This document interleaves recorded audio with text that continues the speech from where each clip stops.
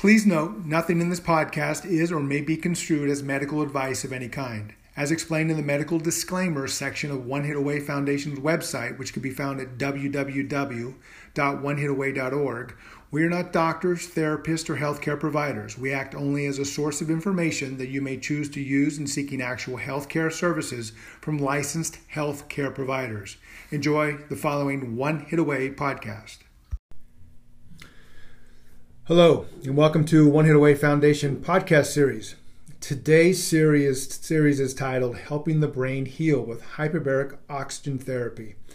And I can't wait to introduce to our audience our special guest speaker. But before I do that, I want to introduce myself for a moment. My name is Darren C.D. Baca, the co-founder of One Hit Away Foundation, which is the only nonprofit organization in the country that is dedicated to brain healing and brain health of sports-related concussions. And I might also add subconcussions. If you are interested in learning more about brain healing treatments for sports-related concussions, this is the right place and time, and we thank you for your genuine interest in tuning in today. Also, if sports has been or is part of your life, then you know that everyone is just one hit away from a sports-related concussion. Yep, that invisible injury. We have to take care of it. So today, helping the brain heal with hyperbaric oxygen. Today we'll be having a great discussion with Dr. Scott Scher about one of the most beneficial brain healing treatments of sports-related concussions, and I might add it's a secret to many out there, which is the power of hyperbaric oxygen therapy, or as some call it, HBOT. Welcome, Dr. Scher. Thank you for having me, Dan. I'd like to, before I get into our discussion, to properly introduce you. Dr. Sure. Scott Scher is a board-certified internal medicine physician with additional certification in hyperbaric oxygen medicine, HBOT, graduated summa cum laude and Phi Beta Kappa from UCLA with a BA in history and BS in psychobiology. He then attended University of Maryland Medical School and a residency program where he graduated magna cum laude from the former with Alpha Omega distinction. Dr. Scher practices as an integrative hyperbaric oxygen therapy physician in the San Francisco Bay Area and specializes in the use of HBOT for traumatic brain injuries. He has lectured on this topic both locally and nationally. And a full disclosure, Dr. Scher is also a member of One Hit Away Advisory Council. And we're very privileged to have had that happen. A proud member of the advisory committee. Thank you very much. Yeah. Let me kind of set this up for our audience. You know, I'm astounded that this 3-pound brain uses, just sitting here talking to you today, 15% of the body's blood, 20% of the body's oxygen, and 25% of the body's daily caloric intake, just sitting here. And these percentages, as you so well know, increase dramatically as a result to an immediate inflammatory or metabolic response from a concussion.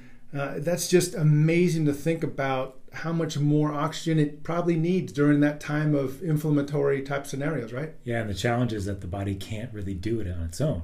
It doesn't have the ability to really increase the amount of oxygen it can get to its brain because it's already working at maximal capacity. We have this funny notion, I think it comes from movies, that we're only using 5% of our brain.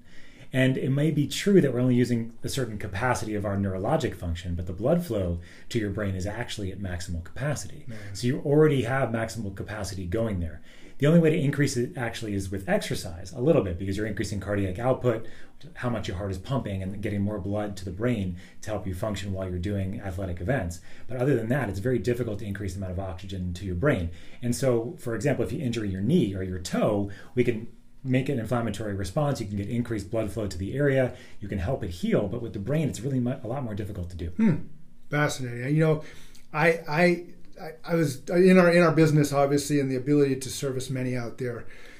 People don't realize there's approximately 100 billion cells in our brain, and they're all fueled by what I call the ever-ready battery called the mitochondria. And it seems as though the mitochondria kind of gets clogged into an inflammatory, bruised scenario where it can't produce the powerhouse it needs for the brain cells. Is that accurate?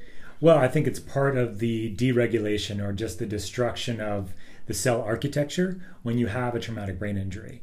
What's happening is the entire scaffolding of the tissue, the connective tissue, the stem cells in the tissue, along with the neurologic cells themselves, the neurons, the supporting cells, the glial cells, they're all getting stretched, they're all getting sheared, and as a result of that, they start leaking, they start not being able to really continue their ability to keep electric gradients, for example. So the mitochondria is really, unfortunately, the sort of end process of those processes that are happening on the macro level. On the micro level, the mitochondria are getting damaged as a result of that. And the mitochondria, what, like you said, are the batteries of our cell. They make energy at the cellular level. And when you have energy deregulation, the cell then starts deteriorating and maybe even will start killing itself on purpose because it doesn't want to become a cancer cell, a cell that's rogue. So when the mitochondria starts getting dysfunctional, the cell tends to shut down or kill itself. And so it's only a certain amount of time that you have without oxygen that you can stay alive. And that's because your mitochondria need oxygen to make energy called ATP at the cellular level. Right. And that's really what we're doing in the chambers, which I'm sure we'll talk about. But the idea is that you need energy to survive. The energy that is made is ATP at the cellular level. That is made from the batteries of your cells, your mitochondria. The mitochondria have a very significant interplay with the DNA as well. And it's not just the mitochondria, this one organelle in the cell that just kind of works on its own. It's probably this ancient bacteria that was co-opted by anaerobic cells, or cells that did not use oxygen, millions and millions of years ago, because there was a symbiotic relationship between the two. And as a result of that, mitochondria have their own DNA that can get damaged. And that DNA damage can also manifest damage on the actual DNA of the cell. And that actually could deregulate how the cell works and actually can change epigenetics on the DNA itself. And when that happens, so epigenetics is the ability of the DNA to express certain things like proteins and make nutrients and make other factors. So the whole thing just gets screwed up, basically. Okay. And then as a result of that, there's a complete deterioration in cell architecture, in cell structure, and the scaffolding of the tissue. And that's what we see in injury. So those of you who are listening to this while you're driving, you may not want to do this as a fun experiment, but let me share something with you. If you're sitting down on the couch, just hold your breath for a minute and a half or 2 minutes and see how your brain feels after that once you let loose and start taking in more oxygen. That's kind of the big picture of what the mitochondria is doing, right? When they get we have to breathe, man. Destructive of oxygen. So here we are with the oxygen expert. Tell our audience what an integrative hyperbaric oxygen therapy physician is and how your practice differs from non-integrative physicians out there. Yeah, like we were talking about before we came on, Darren, the word integrative is, let's call it bastardized over the years, because what does it mean, right? I mean, when I first started using it 5 years ago, it was relatively new. But since then, you have integrative programs at Hopkins and at UCSF and at other hospitals. And those are all integrative in some ways. They integrate certain therapies together. What I really consider of an integrative therapy on my end, or integrative practice, is combining both alternative means, conventional means, together in a practice that manifests in hopefully a clinical outcome for my patients that's superior to both when they're not done together. And so for me, as a hyperbaric physician, I learned about hyperbaric medicine when I was in medical school. I actually grew up very alternatively. My father's a chiropractor. I didn't know really what the box was. I was very out of the box because I got to interrupt you. I had no choice. Was that an elective to get an HBOT kind of introduction when you were in medicine school? Or was that a mandatory course? Well, I think what happened for me is that it was by happenstance, synchronicities as they happen. Yeah. I was in a trauma center, and the trauma center that I was working at had a hyperbaric chamber in the basement. And so they were putting people in that had carbon monoxide poisoning with necrotizing fasciitis, which is flesh-eating bacteria. And when I found out how simple the technology was, that it was just oxygen and pressure in combination, and it was causing these significant benefits in these terrible conditions. Like I saw somebody that was intubated on a respirator going into the chamber and then walk out, completely cognizant. And then when I talked to the technicians and the docs, they just said it was the combination of those two things. And so, like I was alluding to, I grew up very alternatively. I went to medical school thinking I could bring these things together, alternative and conventional practice, into one beautiful, change the world, 21-year-old vision. And I was, in medical school, you lose focus of that, of course, because you're just in the weeds. But eventually, after I learned about hyperbaric medicine, and a couple of years later doing some more research and realizing that this really could be a very significant synergizer, accelerator of healing from the inside out of all wounds, no matter where they were. I did research looking at research in Israel, research in Europe, research in the United States on traumatic brain injury, on other injuries, chronic conditions, complex medical care. I realized that it really would benefit from having an integrative mindset where hyperbaric therapy was a focus, was the tool that synergized accelerated healing, but at the same time, but putting in a larger context. What's your foundation? What other practices and technologies and practitioners that you were sort of bringing into this milieu or this ecosystem that you could work together in combination to help patients and really be optimal for their well-being and their recovery. Fabulous. So the big question out there is to our audience, what does a hyperbaric chamber, oxygen chamber do? And what kind of types are out there? And can anyone really literally use them? And how long have they been available to humans for a healing agent? So hyperbaric medicine has been around in some shape or form since about 1700, actually, when they used to take an enclosed room and completely sealed room, put an organ bellow on it, and either suck air out of it or pump air into it. So it was a hyperbaric air environment, or hypobaric, HYPO. And so there was no real medical research that had been done to actually say it did this or it did that. But for many years, for about 200 years, really, it was just used for various things that people thought it was good for. So it got this reputation of being kind of like a snake oil type of medicine because everybody was put in these chambers, either a hypo or hyperbaric, and they were using it in surgery suites before they really understood what it meant. But it was also being used because they knew if that you pumped air into an environment that was underwater, like building a bridge, for example, you could keep that area open, and that area would be a place where workers could work and dig out the underneath the bedrock for a bridge. And that's really when the bends came about as something that was described. People like being underneath the water, coming up too fast, getting these really bad seizure, paralysis, neurologic symptoms. What they also realized, though, is if those people didn't die, if they got them back into the chambers, their symptoms went away. So that's when they developed hyperbaric chambers to actually treat people that had the bends or diving injury or were underneath the surface of the water working on a bridge or something like that. And then it was over the last 100 years or so, but really over since 1950 or so, where hyperbaric medicine really became a medical therapy outside of just the bends. It was starting to be really understood what's happening inside the chamber, which is another question you asked me, really, and I was alluding to this. It's just a combination of two things that's happening in the chamber. You're increasing the atmospheric pressure, and you're increasing the inspired amount of oxygen that you're breathing. So as far as pressure goes, we're right now here in California, we're at 0 feet of seawater. We're at sea level. If you travel down to 25, 33 feet of seawater, all the water above you is exerting a pressure. Water is heavy. Pick up a bucket of water, it's heavy. But if you're swimming in it, you don't feel that pressure, but that pressure is still having a physiologic effect. And so we're simulating that pressure in the chamber. And then the other thing we're doing is increasing the amount of oxygen that you breathe. At sea level, we have 21% oxygen in the air that we breathe. In a hyperbaric chamber, you can just have 21% oxygen, but you can increase it to 100% oxygen, which is what we do in some of the medical grade chambers. And when you do that, you increase the amount of oxygen that you can drive into the body, into the bloodstream. Typically, oxygen is carried with the red blood cells. Oxygen carrying capacity is all dependent on red blood cells, typically. So if you have people that are bikers, people like Lance Armstrong, for example, that are doing illegal things, they increase the amount of red blood cells in circulation because that allows them to carry more oxygen. But we're not doing that in the chamber. We're actually saturating the plasma of the blood. So the plasma doesn't have almost any oxygen in it at baseline, at sea level, but we can actually get about 1,200% more oxygen into the body because we can actually use that capacity that's in the plasma, the liquid of our blood, by the way, the liquid is the plasma, to actually increase the amount of oxygen that gets in there. So what does that do? Acutely, you can reoxygenate tissue that may be at risk for dying. So you probably heard, we always talk about this in medicine, time is brain, time is heart. If you've had a stroke, you need to get to the hospital immediately so you can get a clot buster. If you've had a heart attack, same deal. If you have a heart attack, you have a clot in your heart or a blockage that needs to be opened. The sooner that blockage gets opened, the more oxygen, the more tissue that was behind that blockage does not die.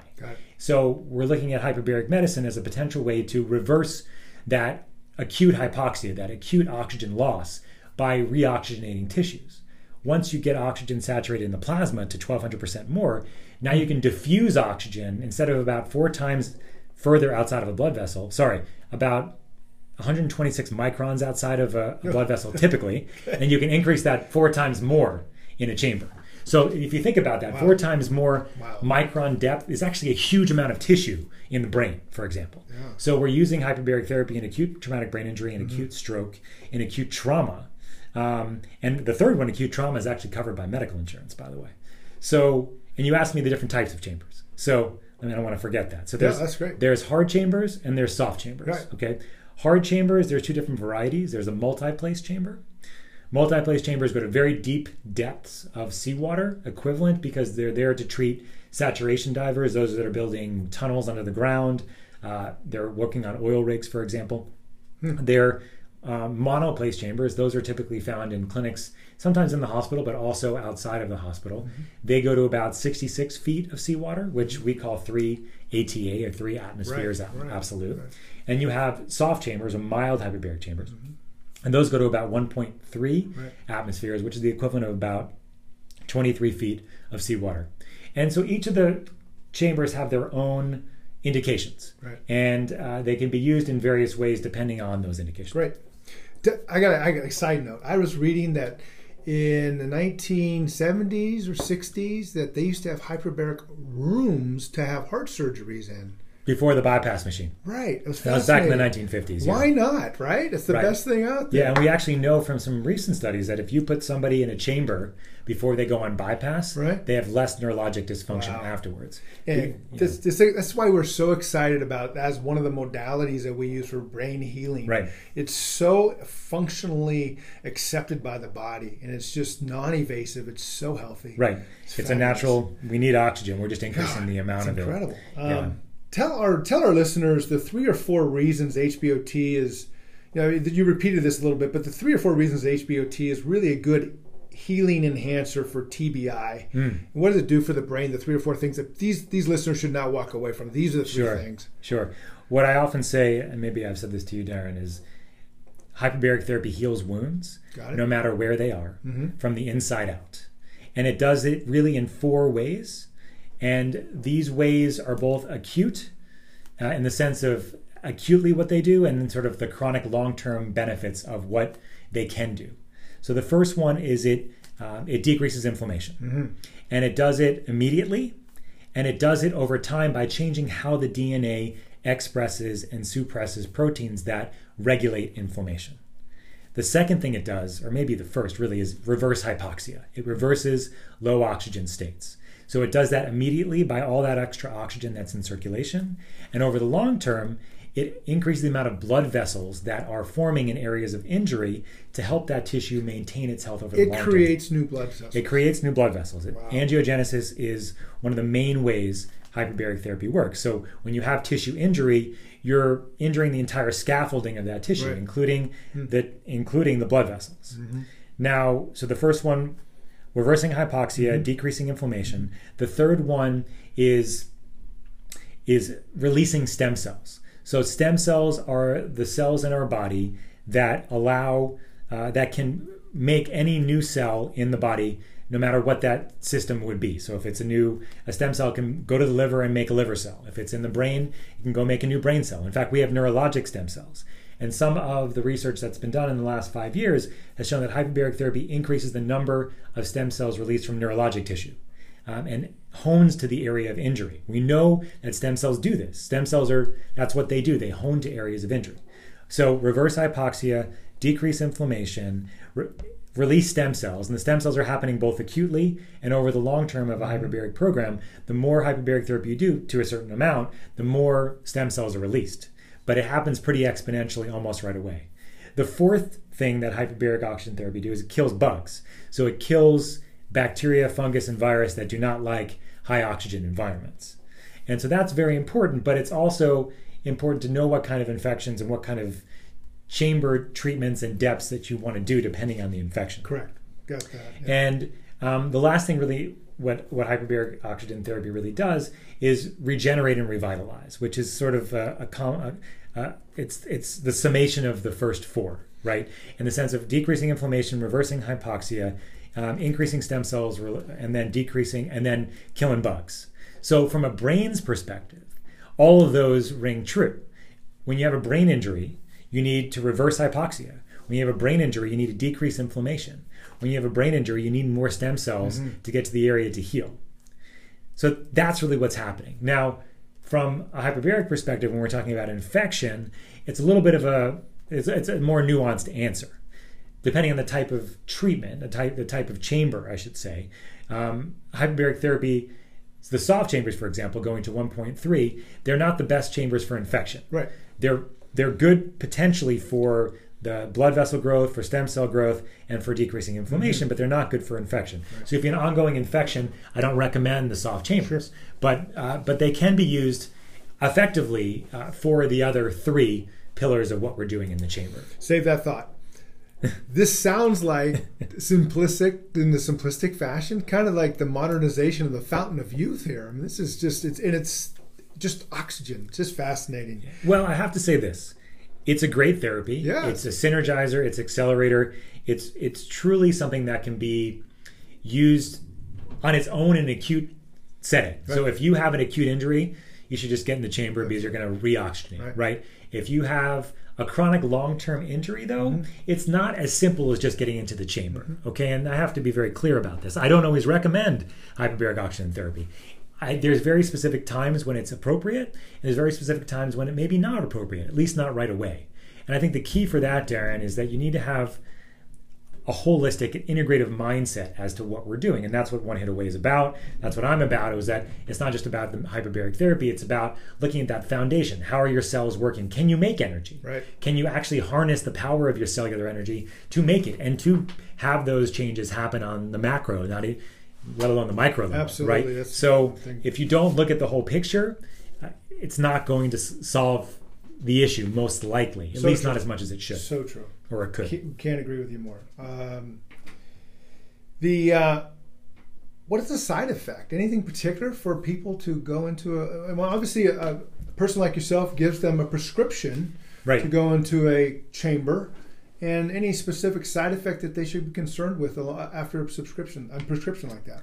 So just on the prescription side, hyperbaric oxygen therapy is a prescribed medicine because when you pressurize oxygen, it's considered a medicine. So hyperbaric therapy should be prescribed by a physician or another type of healthcare practitioner that's licensed to prescribe hyperbaric medicine. Right. And that's important because of what you're talking about. There are potential side effects. They're very minimal, but they are present, and it's important to screen people for what those could be. Right. Depending on the type of chamber, the deeper the chamber, the more potential side effects there could be. But it's also important to put it all in context for the person, right? So for me, I often tell patients, and I've been on podcasts before, I don't recommend buying a chamber on eBay or on wherever you can find them now and just getting in and just using it. Because I've seen it used, I can't imagine. It's amazing what people will do with these things without any knowledge. They just get in them and stay there for 8 hours or something like that and don't know that you only can use them intermittently. They're not supposed to be used for more than maybe 2 hours in a day, and then they have to be done on protocols, which we can talk about. But from a side effect perspective, and that plays into why the protocols should be the way they are, the biggest side effect that people have is that when you're on a plane or a train, you get the popping sensation in your ears when you change pressure, you change altitude. The same thing happens in a hyperbaric chamber. Right. So you have to be able to decompress your ears. For the most part, all the chambers have the same issue, but as you go deeper, it can be a little more challenging. Sure. But even for most people, going deep is not very difficult. Sure. And so the worst thing that can happen is that you can get trauma to your eardrum. And that doesn't happen as long as you talk about it with your clinicians if you have any problems with your ear pressures. Some of the other symptoms could be, they're uncommon, but they can happen. In the deeper pressures, you can have a change to your vision. The vision might get worse for a short period of time because the lens changes convexity, but that goes back to normal.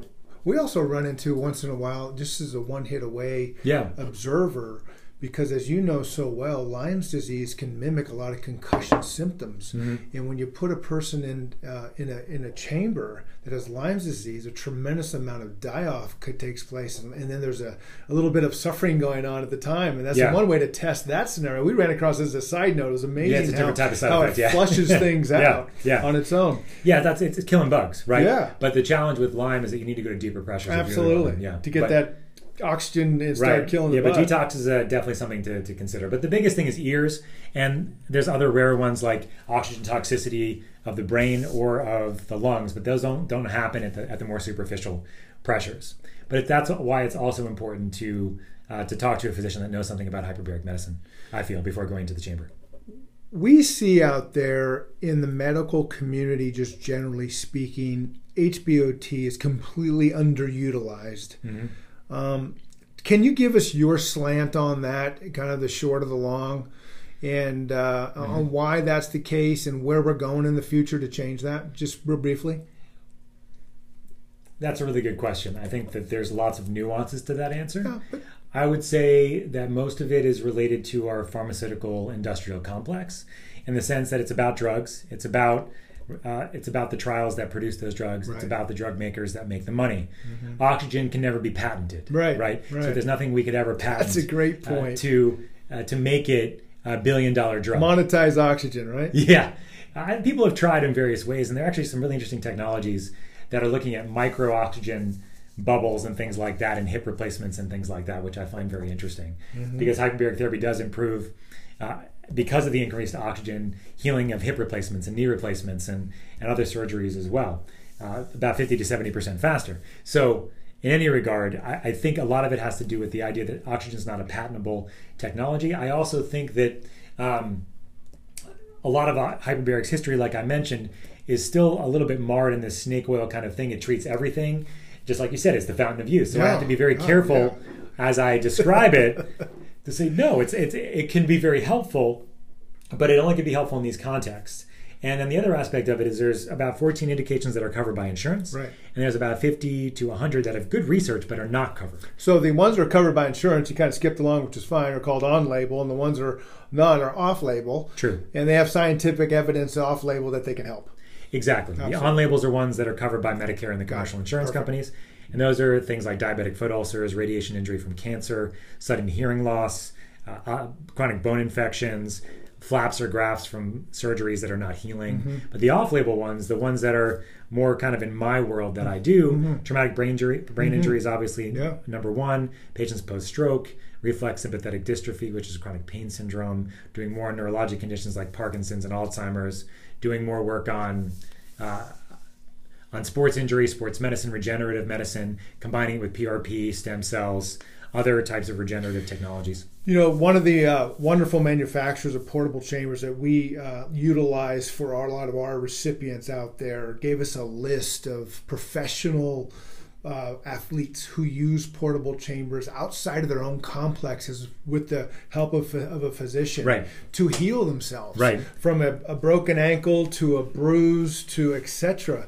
And I was amazed. There's literally they gave us a list of names, which I'll leave alone, but over 1,400 of these professional athletes from NFL, baseball, etc., who have them in their own homes because the system won't let them in to just heal faster. Right. It's amazing to me. It's crazy. I mean, as far as the athletics go on the high levels, on the NFL, those guys, they have a very specific trainer that does the way the trainer does. Yeah. And it's very difficult to get these other technologies we get it. We tried to talk to him about it because obviously there's also a lot of issues with the NFL and talking about concussions, of course, and talking about hyperbaric medicine. So there have been thoughts about getting hyperbaric therapy in to help with orthopedic injuries and other musculoskeletal kinds of things to help. But these athletes are doing it on their own. Yeah, because I know. Because the system won't let them. I know several myself. Yes. They do. Yeah. We talk about preempting, actually. So you can do preemptive hyperbaric oxygen therapy because there's some data to support if you actually put somebody in it. So if these are mice or rat experiments, but you give a rat a hyperbaric chamber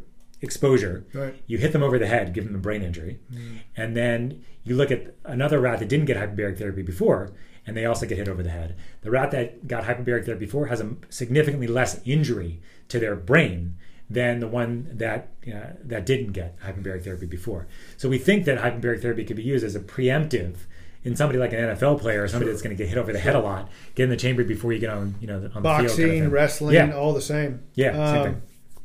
Let's say a specific athlete comes to you, which obviously have come to you because of our experience with you, and you prescribe them to go through 40 sessions for the healing of their sports-related concussion, subconcussion damage, or injuries. And they only complete because of life circumstances only 30 of those sessions. Do they regress because they don't get the next 10, or how does that work? Yeah, it's a very complicated question. I would say that the first step is that hyperbaric therapy is a cumulative process.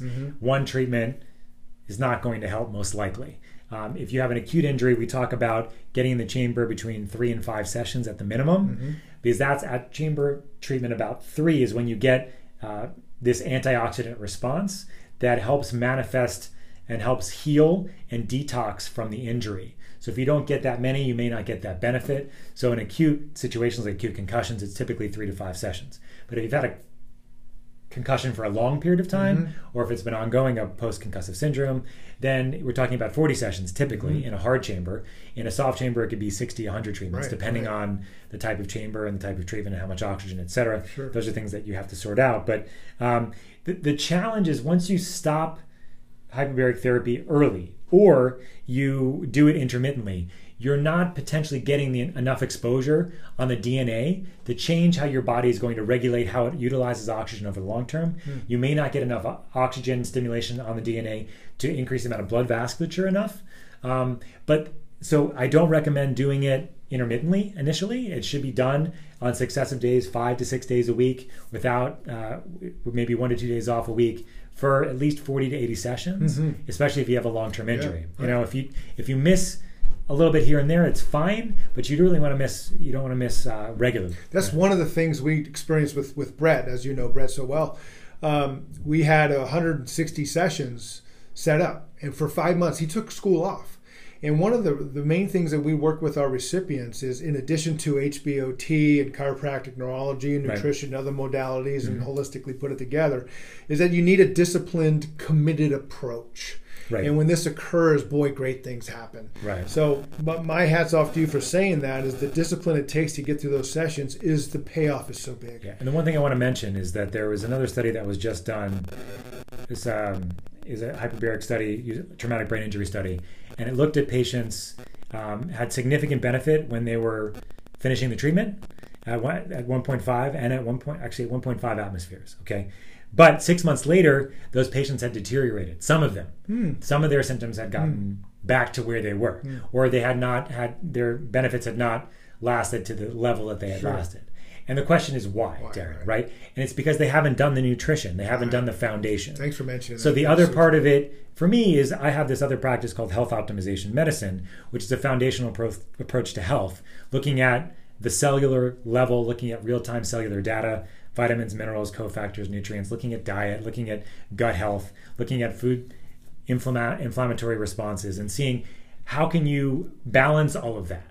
Because if you don't have that in working order, and I think that's why, very likely, that these people that had the benefit saw that wear off over time, is that if you're doing the same thing every day anyway, if you're going to McDonald's every day, if you're smoking cigarettes, if you're drinking alcohol, and you get better in a chamber, but you go to McDonald's, you're drinking alcohol, you're smoking cigarettes, or even, even some 20% of that, or whatever it might be an equivalent, as far as you're not treating your body well, you are going to go back to the way you were, most likely. And I hate to say that, because I don't like to waste people's time. That's one. Our motto is brain healing and then brain health. So brain healing, let's get the wonderful brain healed, then learn to live a brain healthy life. Exactly. And that helps. Tremendous what you just said. Yeah. What do you find most challenging about treating patients with sports related concussions? Anything in particular you can't see it unless you get as you know so well, SPECT image or an fMRI. Yeah, I think the challenge is that a lot of them are kids, and they're young, and they have a lot of responsibilities. Not responsibilities. They have a lot of things they want to do, and depending on how old they are, their brains might not be fully developed at the time, and so there's a lot of psychology. There's a lot of other aspects of the psychosocial matrix that they have to run through to really to get better, and the support can be challenging because you have your parents and you have your friends and your family, and a lot of times when you have a concussion, you just don't want to deal with anybody, and you want to be by yourself. You want to be alone, and so the isolation can be really brutal, as we know from our experience with some of our clients that we've had together. And so I think the biggest challenge for me is just the consistency, when it comes down to it. If I can get somebody there every day or 5 days a week, if we can, and this is what Jill's so good at, which is just keeping people motivated to keep coming, keep doing it, knowing that it's a process. So that support staff is so vital. The support is so huge, and I'm not that guy, honestly. I mean, I'm here to help and do the conducting and help, but it's really people like Jill and like you, Darren, like One Hit Away, and others that I work with that are really they're the vital piece of this. The chamber only works as well as those that support it. That's a good point. And the foundation that you have when you go in there. Right. Not only from a cellular health foundation, but from a psychosocial health foundation. Right. And it all kind of goes together. Things we take for granted until we get to this tragedy. Always. Because that's one thing we always say is that, this never really means much to folks until it happens in their own household. Yeah. And they realize how it's kind of like a rock in a pond. A ripple effect is powerful unless you get that thing under control again. Yeah, I use the ripple analogy all the time. So true. Yeah, I think it's fantastic. Yeah. Quick note. What's your thoughts on, I grew up in the athletic world over the years, and I have pals who never really got a concussion, but they're suffering concussion symptoms, and they're 59 and 65, and I always try to share with them and convince them that you ever heard of a subconcussion? That does tremendous in our evidence and tremendous amount of damage. You share the same thoughts? 100%. I mean, I think there's a lot more press related to the major concussions, but it's the subconcussions that are doing it for most people.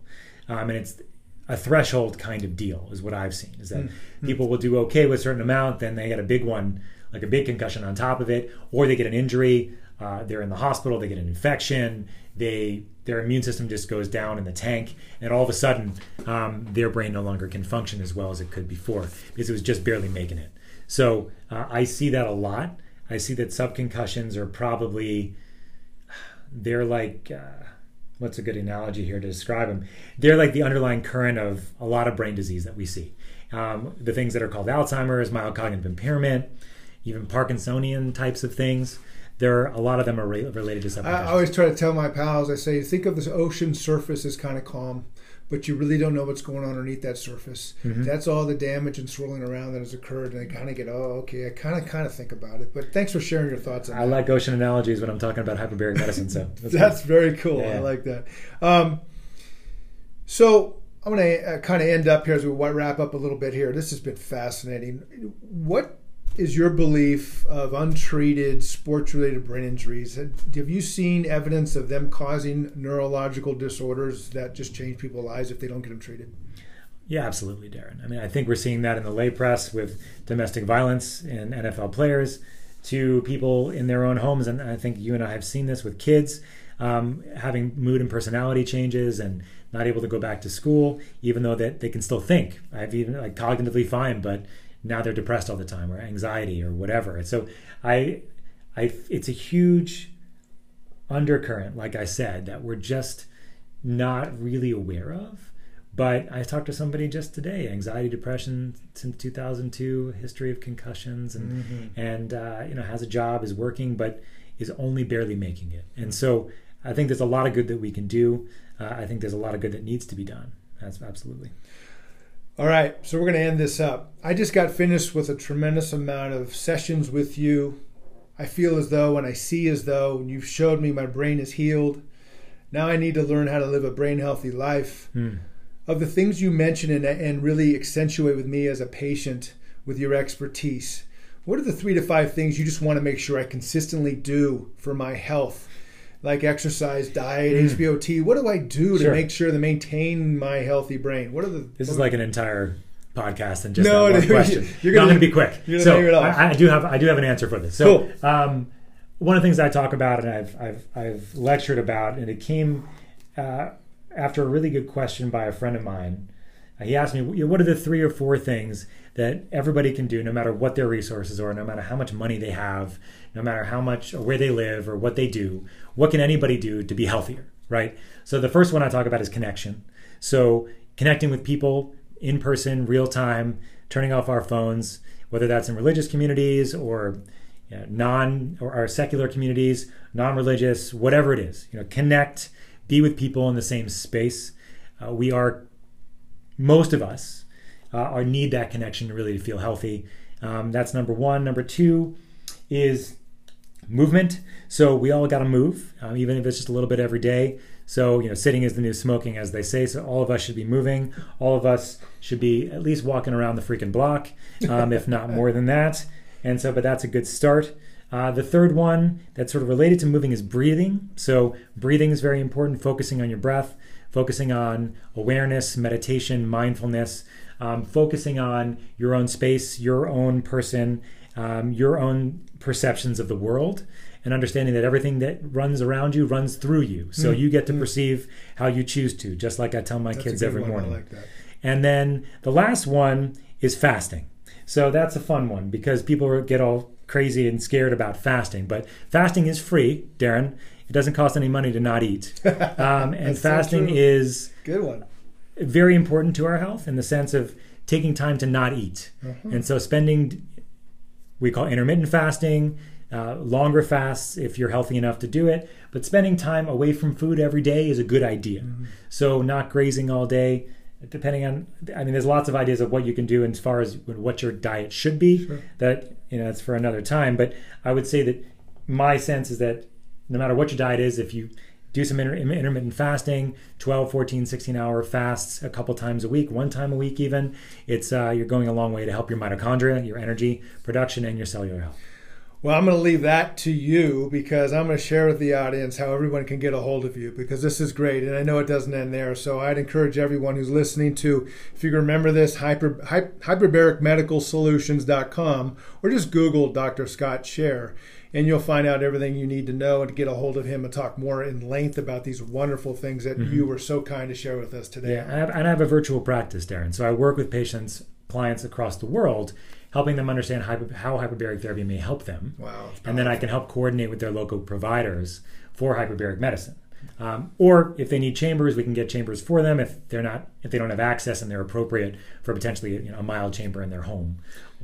Well, I encourage everyone to look up Dr. Scott Scher because he has been a phenomenal person for us for advice and also for a lot of our recipients of One Hit Away. So thank you. It is my pleasure to be here and be with you, Darren. Well, wonderful. And Joe. Being the only nonprofit in the country dedicated to brain healing, we have a lot of work to do. And it's professionals like you that just take us to that confidence level of helping everyone we can. We thank you for your time, your expertise. This was truly an informative and fascinating discussion. We look forward to more in the near future. Before I end, I do want to share with our listeners two items. One Hit Away. Our website is onehitaway.org. And our motto that we never, ever stop the day with is it's always the beginning and end of our day is One Hit Away. At One Hit Away Foundation, One Hit Away understands your brain can change your game. Thanks very much. Thank you, Darren.